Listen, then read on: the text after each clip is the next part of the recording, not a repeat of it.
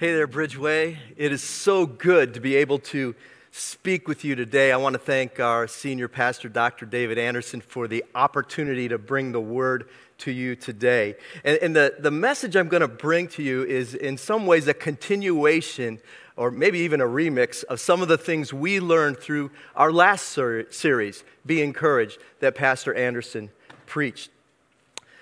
The title of my message is 911, How to Get and Give Help for Healing. Have you ever had to call 911? You know, the dispatcher on the other end of the phone is ready to, take your call and, you know what? I know someone who can explain this a lot better than I can, and he just happens to be with us here today. I'd love to have a conversation with Richard Miller. Now, Richard is working for the U.S. Department of Navy, and he is a regional dispatch manager there out of Norfolk. And Richard, welcome to Bridgeway Community Church. Thank you, Pastor Michener. All right. Glad to be here. And Richard is not only professionally in the field, but he's also a Bridgeway attender. He's in process to become a partner. He attends the Fellowship Life Group, and he also is a Christ follower and overall just a great guy. So thanks for being with us here today. Thank you. So tell me, how long have you been in this industry? I've been in the field of 911 since 1995. Since 1995. Yes. And just checking, can you hear him okay? Are we good? All right. Since 1995, and you're with the Navy now, right? That's correct. Right, but where were you before that? Before the Navy, I was with the National Institutes of Health. Everybody knows NIH. I was there, and I was a manager of their 911 center. And prior to that is where I got my first start in Baltimore City. Shout out KGA. At 1995, where I started there as a dispatcher and worked my way up to being a supervisor. Wow, so there's a lot of history there, a lot of experience. And I was fascinated by some of the things as we chatted earlier that takes place in the 911 call center. And that's just what I'm calling it. It's a blanket description for it. What is the goal of people who work at that kind of a center? We're here to get people help. We are here to be that connection, that conduit, if you will, from the person that's in their crisis into getting them the help and the resource that they need. We are that line, that headset, that person that helps those that's in need in some pivotal moments throughout their life. So 24/7. 24/7, right, 24/7. So you said some key words that stand out to me that actually apply to this message, which is why I wanted to have this interview with you in person. And that is that you're a conduit. Yes. You're a connection. Yes. You're helping people. That's Yes. great. That's great. What kinds of help do you give? So it's not just the individual who's calling from their home. We're helping them when they're having, say, the baby may be choking. They don't know why they're breathing a certain way. We're helping that person. We're also helping that officer that has someone and needs to get this information. Hey, do you have directions here? Can you tell me this person's driving history? We're helping that person. We're helping that officer when he's in duress. We're also helping the medics the same way, providing support for them when they need additional resources to mitigate whatever they're working on. I could go on and on of all the things that we do in our industry to help individuals in their situations in crisis. So you're helping a variety of people. You Yes. don't know what's going to come in on that call and Absolutely. who you're going to have to help. And so how do you determine what they need? So we just extract the information through a series of questions. That first one being 911, where's your emergency? Because we need a location. You said, where's your emergency? Where? Not what's your emergency? Why do you say that? Because if we don't know where you are, then we can't get the resources to you. There's something about that'll preach too, knowing where people are, right? That's right. Not just literally, but figuratively. Absolutely. Where are they at in their life? Right, and that's important as well, because that's when we get into the follow-up questions to find out what's going on. And we extract that through a series of questions that we get information that we're trained to, certified. Most of our centers, if not all of our centers, have these questions that's already set out in the policy to get the most information as possible, be it that person on the phone or being that officer. Again, all these things go through the training that we fall back on in policies and procedures to help other people. So you're asking questions, but then you're stopping and you're listening. Absolutely. You're paying attention, right? Tell me about the kind of training that you give to people who work in these centers. And so that's one of the trainings that we do. We have certifications. I can speak for our center. One thing that we go through, one of the national platforms, APCO. Nina also has the other practitioners that give you training specifically on how to get information from someone, how to remain calm and focused on the task at hand, as well as the active listening skills that are very key into what we're doing as 911 practitioners, as well as there's additional trainings such as critical thinking and things like that. Yeah, so there's a lot of training. It's a lot of training. There's a lot of training, but when it comes right down to it, it's being in the moment, right? Absolutely. And paying attention, listening, and then connecting people to what they need. Last question, why do you do it? You've been doing it a long time. Why do you do it? Just in a sentence. Like to serve. That's what we're here to do. We're here to serve. When in this 911 industry, we're not just serving the public, we're serving, as I said, the other 911 professionals out there. And it's a joy and satisfaction when you know that you have a job that gives and helps others. Well, that's great. I want to thank you for being here. Anything else you want to say? Oh, I just wanted to mention that next week, beginning Sunday, is the beginning of National Public Safety Telecommunicators Week. And so if you are, well, actually, not if, you have a 911 center wherever you are, and I ask you to pray for them and the rest of our 911 professionals out there. And, you know somebody in the industry, give them a thank you. Call them up. Say, hey, can I send you guys a pizza? Because we do love pizza and donuts. So if you're willing to do that, by all means. If not, just say thank you to the ones that you know do what we do. Fantastic. Richard, thank you so much for being Pastor with Rick. us here today. Wow, there's a lot involved when you call 911. And that's when you use your phone to call 911 about something that you're going through in the moment, a practical emergency. But did you know that you can make 911 calls to God? That's right. You can make them to Him, and He is ready to answer. You can call on God when you can't help yourself. You can call on God when you're in crisis, and when your heart is crushed, and when you feel like all is lost and would never be found. You can call on God when you feel like you're going to die. You can call on God when you are dying. God is there to respond to your call. In fact, there are 911 calls written out in the Bible, and one of them is by King David when he was being delivered by God from the hands of all his enemies and from the hands of King Saul who were trying to kill him. In Psalm 18, verse 6, it says, in my distress, I called to the Lord. I cried to God for my help. From His temple, He heard my voice. My cry came before Him into His ears. In verses 16 and 17, he says, He reached down from on high, and He took hold of me, and He rescued me. God is always able to rescue us. God is always able to silence our critics. God is always able to stop that hurtful, painful circumstance that we're experiencing. God is always able to do that. And sometimes He does. And sometimes He doesn't. I don't understand it. His ways are higher than our ways. His thinking is above our thinking. He is a sovereign God. Those are His decisions, not ours. We can not like it. We can even hate it. We can push against it. We can resist it. But the reality is He is God and we are not. And He allows things into our lives that are hurtful and painful, that cause loss and grief. But when He does, He teaches us that He is a God of all comfort.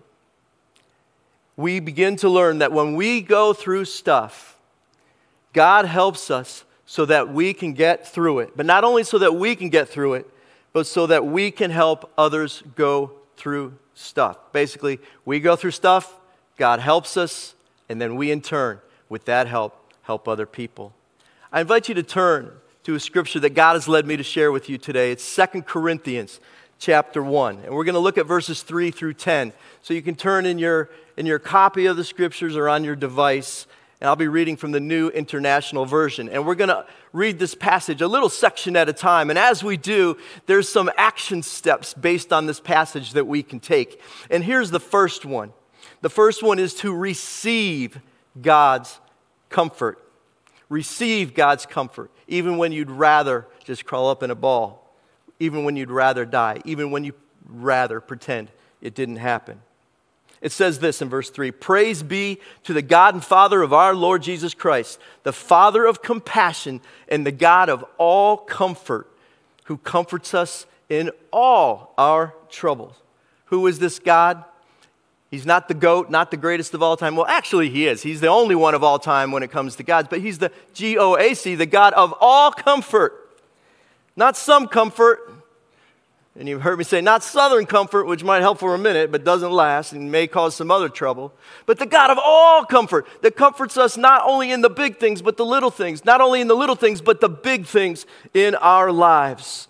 He's the source of a comprehensive comfort. He's the warehouse owner of compassion that he stockpiles and he gives to us as needed. And then he deploys us as Christ followers to share it with other people. That same comfort that we have received. Receive God's comfort. Don't resist it. I know we'd rather have a time machine and have him take us back in time and have us not go through the circumstances, but God is not going to work that way. But he is going to meet you where you're at. He is going to give you that comfort. And we might not want what God's handed out, but we should take it. We should receive it. And you know what I mean. You ever been to Costco or the grocery store and you see these people handing out these little samples, and don't act like you don't know. You go there on purpose sometimes. Some of you celebrate your anniversary there, Hey, baby, I'm going to take you out for a 12-course meal. Don't you worry about that diet because there's small portions. Yeah, and you got your all beef hot dogs over here, and you got your little pastry over here, and like you ain't never had orange juice before, all right? But this is what's being handed out. And sometimes when I'm in those situations, I'll walk by and I'll go, nah, no thank you. I'll walk by again, nah, do you want something? Nah. But finally, we give in and we take it. God hands out comfort. God wants us to accept it. He wants us to feel his presence and his comfort like we never have before. He wants us to get ready for what's next. He allows suffering, but he also activates comfort. Receive God's comfort. My advice, accept the suffering, acknowledge the great pain and pressure, and take the comfort that God's handing out. Receive the soothing for the pain. Recognize the despair, but also receive the peace. And I know that more grief equals more grace and comfort. The more hardships we have, the more suffering we have, the more grace and comfort that God gives us. I know it's like that line in Charles Dickens' A Tale of Two Cities. It's the best of times, it's the worst of times. It's the worst of times because of what's happening to us. But it's the best of times because God has a way of putting this comfort in our lives and helping us and drawing us close to him in ways that we would not be in any other situation. But there's a second action step here in this passage, and we find it in verses 4 through 9. And here's the action step. Recycle God's help and hope to others. Recycle God's help and hope to others.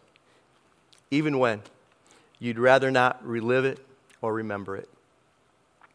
You see, it says in verse 4, after he says, the God of all comfort comforts us in all our troubles, so that we can comfort those in any trouble with the comfort we ourselves receive from God.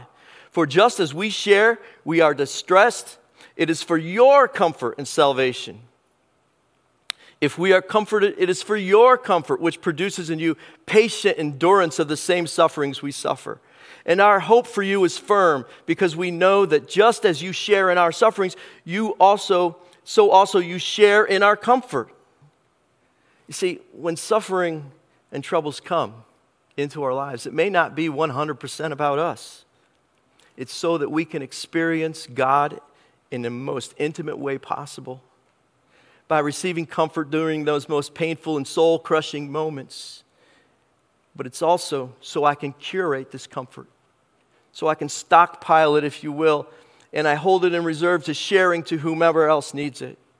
You know, to give comfort, you got to get the comfort. And when you get the comfort, we should give the comfort. To give hope, you must have hope. When we have the hope, we should share the hope. And when you have hope, when you're going through hell, it makes people wonder, how are you doing it? It makes them curious. It makes them ask questions. How are you continuing to go on? Where do you find your hope? People will wonder, people will ask. But in order for people to ask about your hope, they must first see your hope. In order for them to see your hope, you must actually have hope. You will have had to have received from God. If you're going to help others see heaven when they're going through hell, then you've got to have the hope of the Heavenly Father, the God of all comfort. And it's like people don't see it. It's kind of like when you go to order something online and it says no image available. I'm not ordering that. I'm not interested. You know, or you go to Facebook to look up an old friend, you know, and there's no image available, right? You're like, I'm not contacting that friend. We should let people see the hope that we have. And then when they ask about it, be ready. It says in 1 Peter 3, verses 13 through 15, who is going to harm you if you are eager to do good? But even if you should suffer for what is right, you are blessed. Do not fear what they fear. Do not be frightened. But in your heart, set apart Christ as Lord, which kind of recognize that He is God. And then it says, always be prepared to give an answer to everyone who asks you to give the reason for the hope that you have. And when they see your hope, they'll listen to your words. And let them ask. Let them ask. Don't be ready for a sermon. Don't be ready to give them a Bible verse right away. But listen and be ready to respond when they ask. But you say, I may have something very valuable to share with them.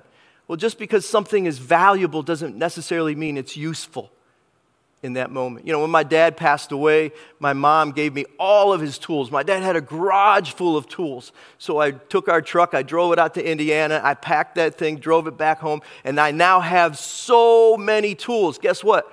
I'm not mechanical, right? I barely know how to use it. Now, sure, I can pound a nail in with a screwdriver, no problem, right? But I don't know how to use these tools. And so sometimes we want to give something to somebody and they're not ready for it. It's not really useful. So listen, as was said here in our interview with Richard. Listen for what they need and be ready.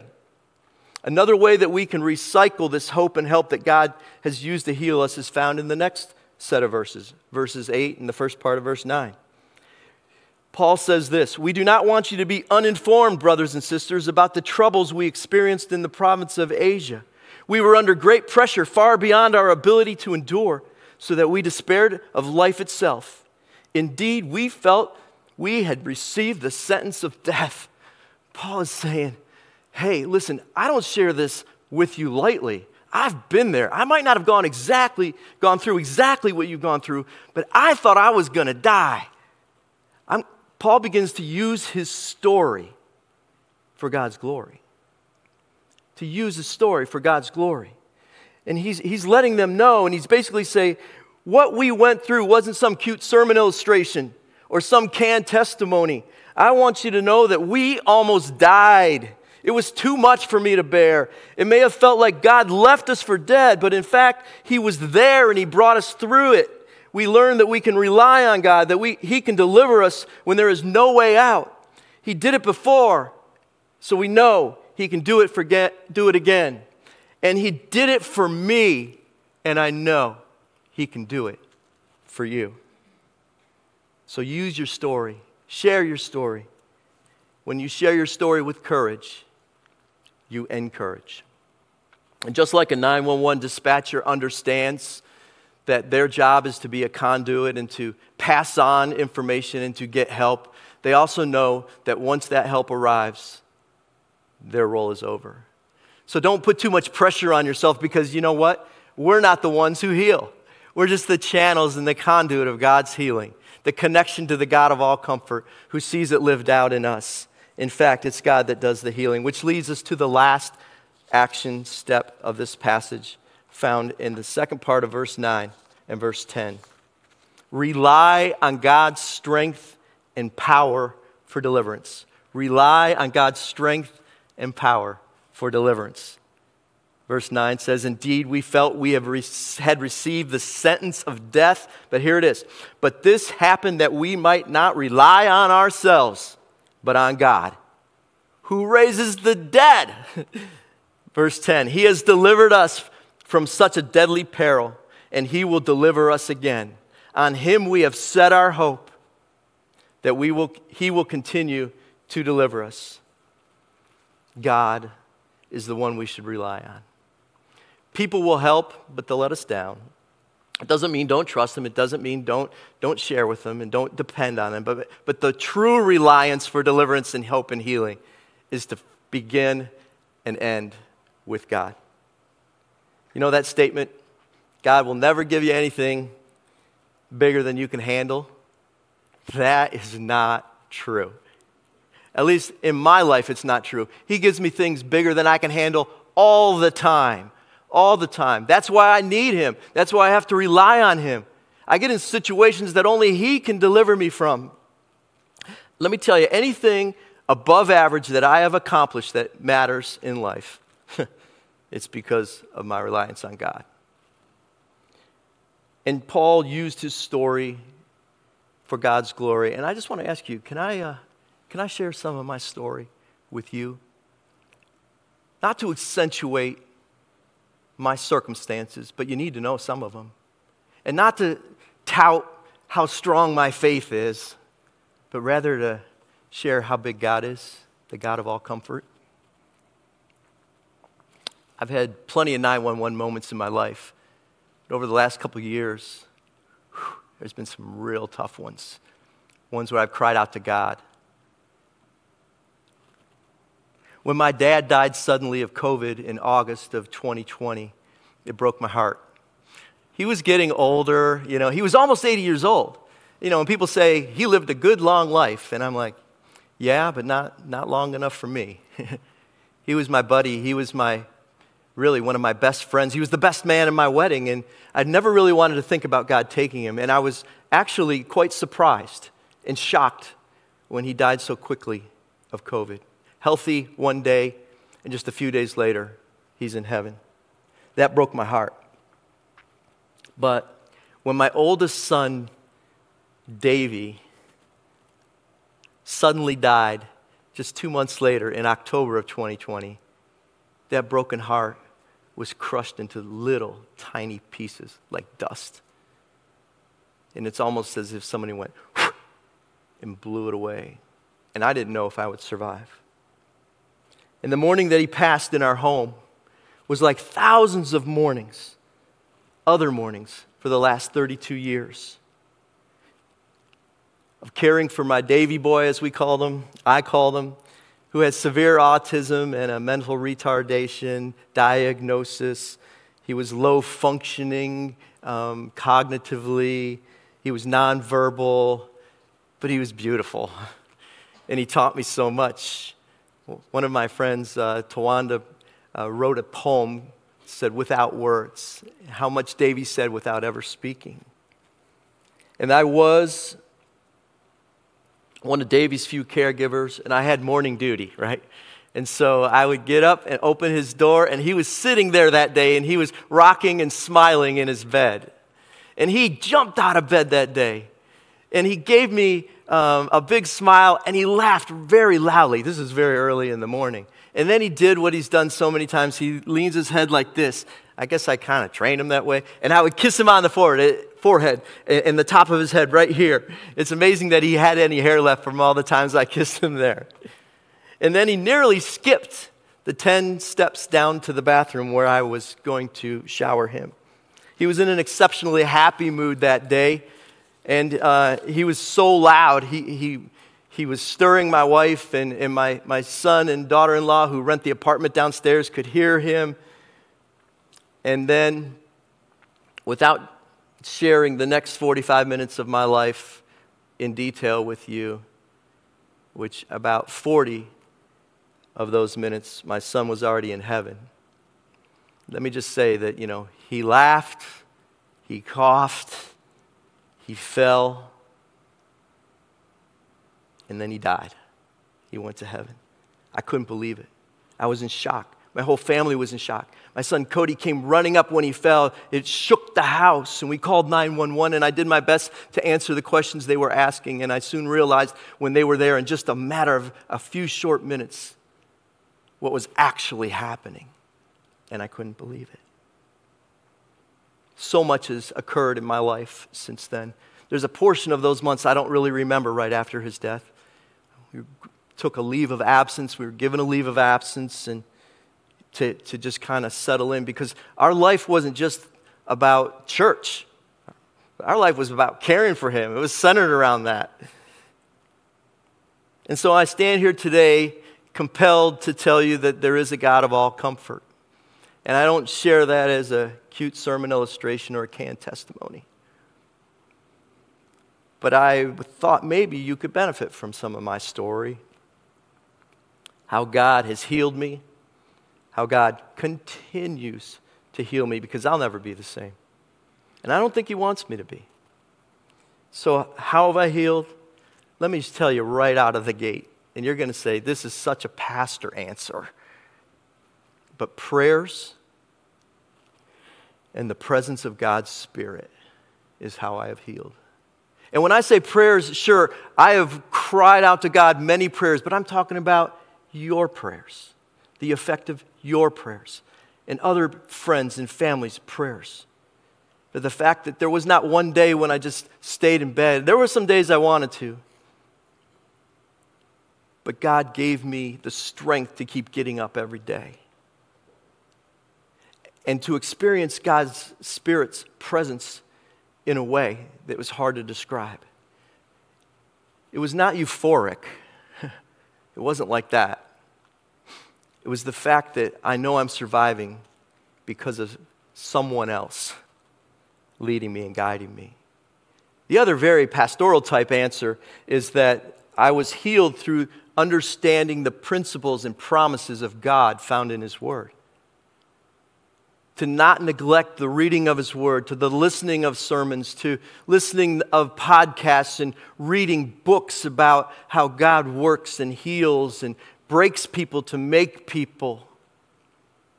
And I kind of joke about those being pastor answers, but I got to tell you right now, I'm not saying those things. I don't believe those things because I'm a pastor. I guess I'm a pastor because I believe those things. Another thing that God has used to heal me is that He's taught me patience. Patience with a number of things, with the process that He's taken me through, to understand that I and you who have lost something, not just through death, but anytime you lose something, there's a sense of grief. Every time something is taken from you, there's a sense of grief. And I've learned to be patient with the process, to not rush it. I mean, there were so many times when I thought, oh my goodness, it's been 6 months. Oh my goodness, it's been a year. Oh my goodness, it's been a year and 3 months. Why do I still feel this way sometimes? And God's just like, I'm the God of all comfort. There's more where that came from. Just pay attention. You have permission to question. You have permission to ask. You have permission to take your time. And everyone heals at a different pace. My wife and I are so together on this journey, but we have to walk our own paths as well at our own pace. Not only patience with the process, but honestly, patience with other people. Because people will say things, or they'll assume things and we can get all frustrated, and I can get frustrated with the things that they say, and I know they mean well. And I've said these things in the past. Well, he's in a better place now. I know he's in a better place now. But what about my heart right now? And I can get angry at people who think they know what I feel. And I can get angry when people tell me to stay strong. Don't you have to be something in order to stay something? And I didn't feel strong, not at the beginning. Nobody ever tells me, stay tall, Mitch. Stay thin, Mitch, No, I can't stay those things because I've never been those things. Now, if you say, stay short, Mitch, stay white, Mitch, I can do that. But here's what I've had to determine, and my wife as well, is that we don't take what is said, but we take the idea of the expression of care and say, thank you for that wink, God, from that person. I know it didn't set right with me. However, I'm going to receive it as a gift from you. So there's people who say things, but there's also people who don't say anything. People you thought would say something. People you thought would check on you, you know? You'd be surprised. And I know why, because they don't know what to say. They don't want to bring it up. They don't want to be the one to trigger what's happening in your life. But you know what? It needs to be checked on. So I've learned that, and God has used that to heal me. Also, people who know what it's like. You know, the Apostle Paul knew what it was like to go through something. He knew it. And there are people who are recycling God's help and hope from the pain that they've experienced in their life, and they have shared it with us as well. One of those people, and there are many, one of those people is Danita Washington, a Bridgeway partner, and she co-leads Bridgeway's Grief Share with Karen Twig. My wife attends that group on Tuesday night care night, and she lost her sweet boy, a little boy. Her and her husband lost him to an illness. And then it was 14 years later, but through her courage and through her experience and her pathway of healing, she wrote a book called The Heart to Move Forward, 4 Steps to L-I-V-E, live. To live again after the loss of a child. You can get her book on Amazon or DanitaWashington.com, and that live is an acronym, and I won't do a spoiler on what it stands for, except the last letter E. Part of the healing journey is to encourage someone.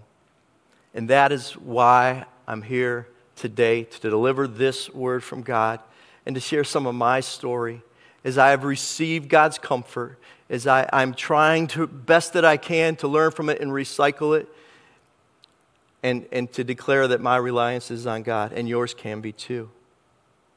And God, through that process, has changed my perspective on things, or He's enhanced my perspective. I've come to realize that those circumstances, while they were tragic and while I had some stress, traumatic stress as a result of witnessing what happened and being there in the moment and that sudden loss, I've also come to understand that the way that it happened, that God is kind. We don't always have these answers, but we found out later, good 3 months after, that my son had died because there were some blood clots that his body had produced, and that he had a cancerous tumor 13 centimeters in his body that had become undetected. And it was soon going to come to fruition. And I can't imagine my boy, with the way God had designed him in his uniqueness with his challenges, to go through any kind of surgery or any kind of therapy. And he is really in a better place. And he's better off the way God took him. And so you got to be patient. You got to trust God. You got to understand. And sometimes I'll say, in my perspective, I would say, Lord, take my pain away. Take my pain away. Take my pain away. And as my therapist told me, stop asking that. Why don't you ask, or at least add, please show me what you want me to see and who you want me to become. And my perspective has also been shaped and molded by my amazing family. The fact that I have family that just lives a short distance away and that are in my life. My son and his wife and my 2 beautiful granddaughters, my other son and his wife, and the fact that we can live in community together. My beautiful wife, who we've just forged a deeper relationship together. And the last thing that I'll share with you today is about my purpose. When Davey died, I'll admit, some of my identity, I kind of lost it. And I didn't know, okay, God, what do you want me to do with the rest of my life? I thought the rest of my life, even once I stopped working in a church, that I was going to be caring for my son. You know, usually it's the parents that die first, but in this case it was backwards. Who am I, God? What do you want to do with me? And I'll tell you, God just kept informing me that He's not done with me and He's got more for me, and that He wants to use this to make me a better shepherd for you. And I hope I'm becoming that for you. It's interesting, there were 5 stages of grief when those doctors got together and figured that out. But they've added a 6th one, and that is purpose. Because when you get to the end of that line, learning your purpose is so important.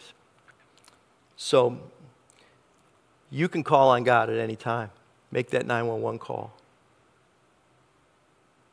And when He comforts us, we in turn can help other people. We go through stuff, God helps us not only get through it, but then we can help other people.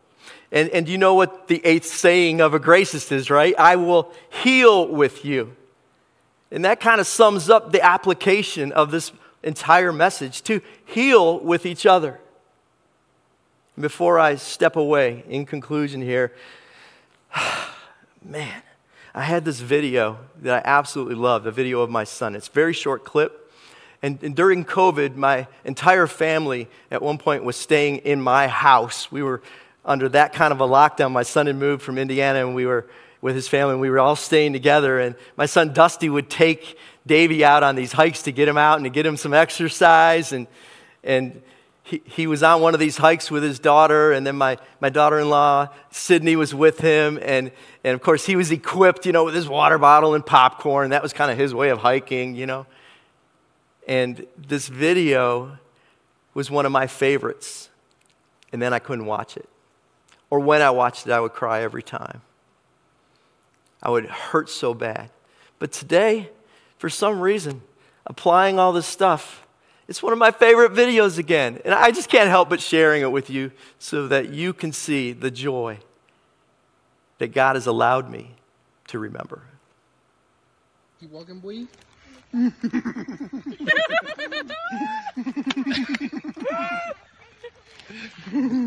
What's so funny? Keep walking, boy.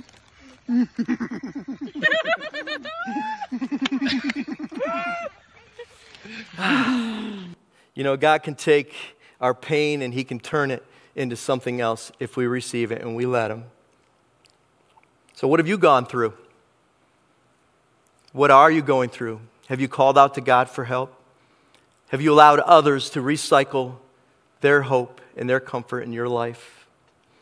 And then what's your story? And how can you leverage that to help other people? Maybe it's been a death of a loved one, or a divorce that you never saw coming, or a diagnosis that just took you out of your being, of who you thought you were going to be in your future, or a decision about your job that left you unemployed, or drama in relationships, or a prodigal child, or false accusations, or financial crisis. Whatever it is, get help from God and then give help to others. Will you let God meet you where you are and take you where you want to go? The God of all comfort.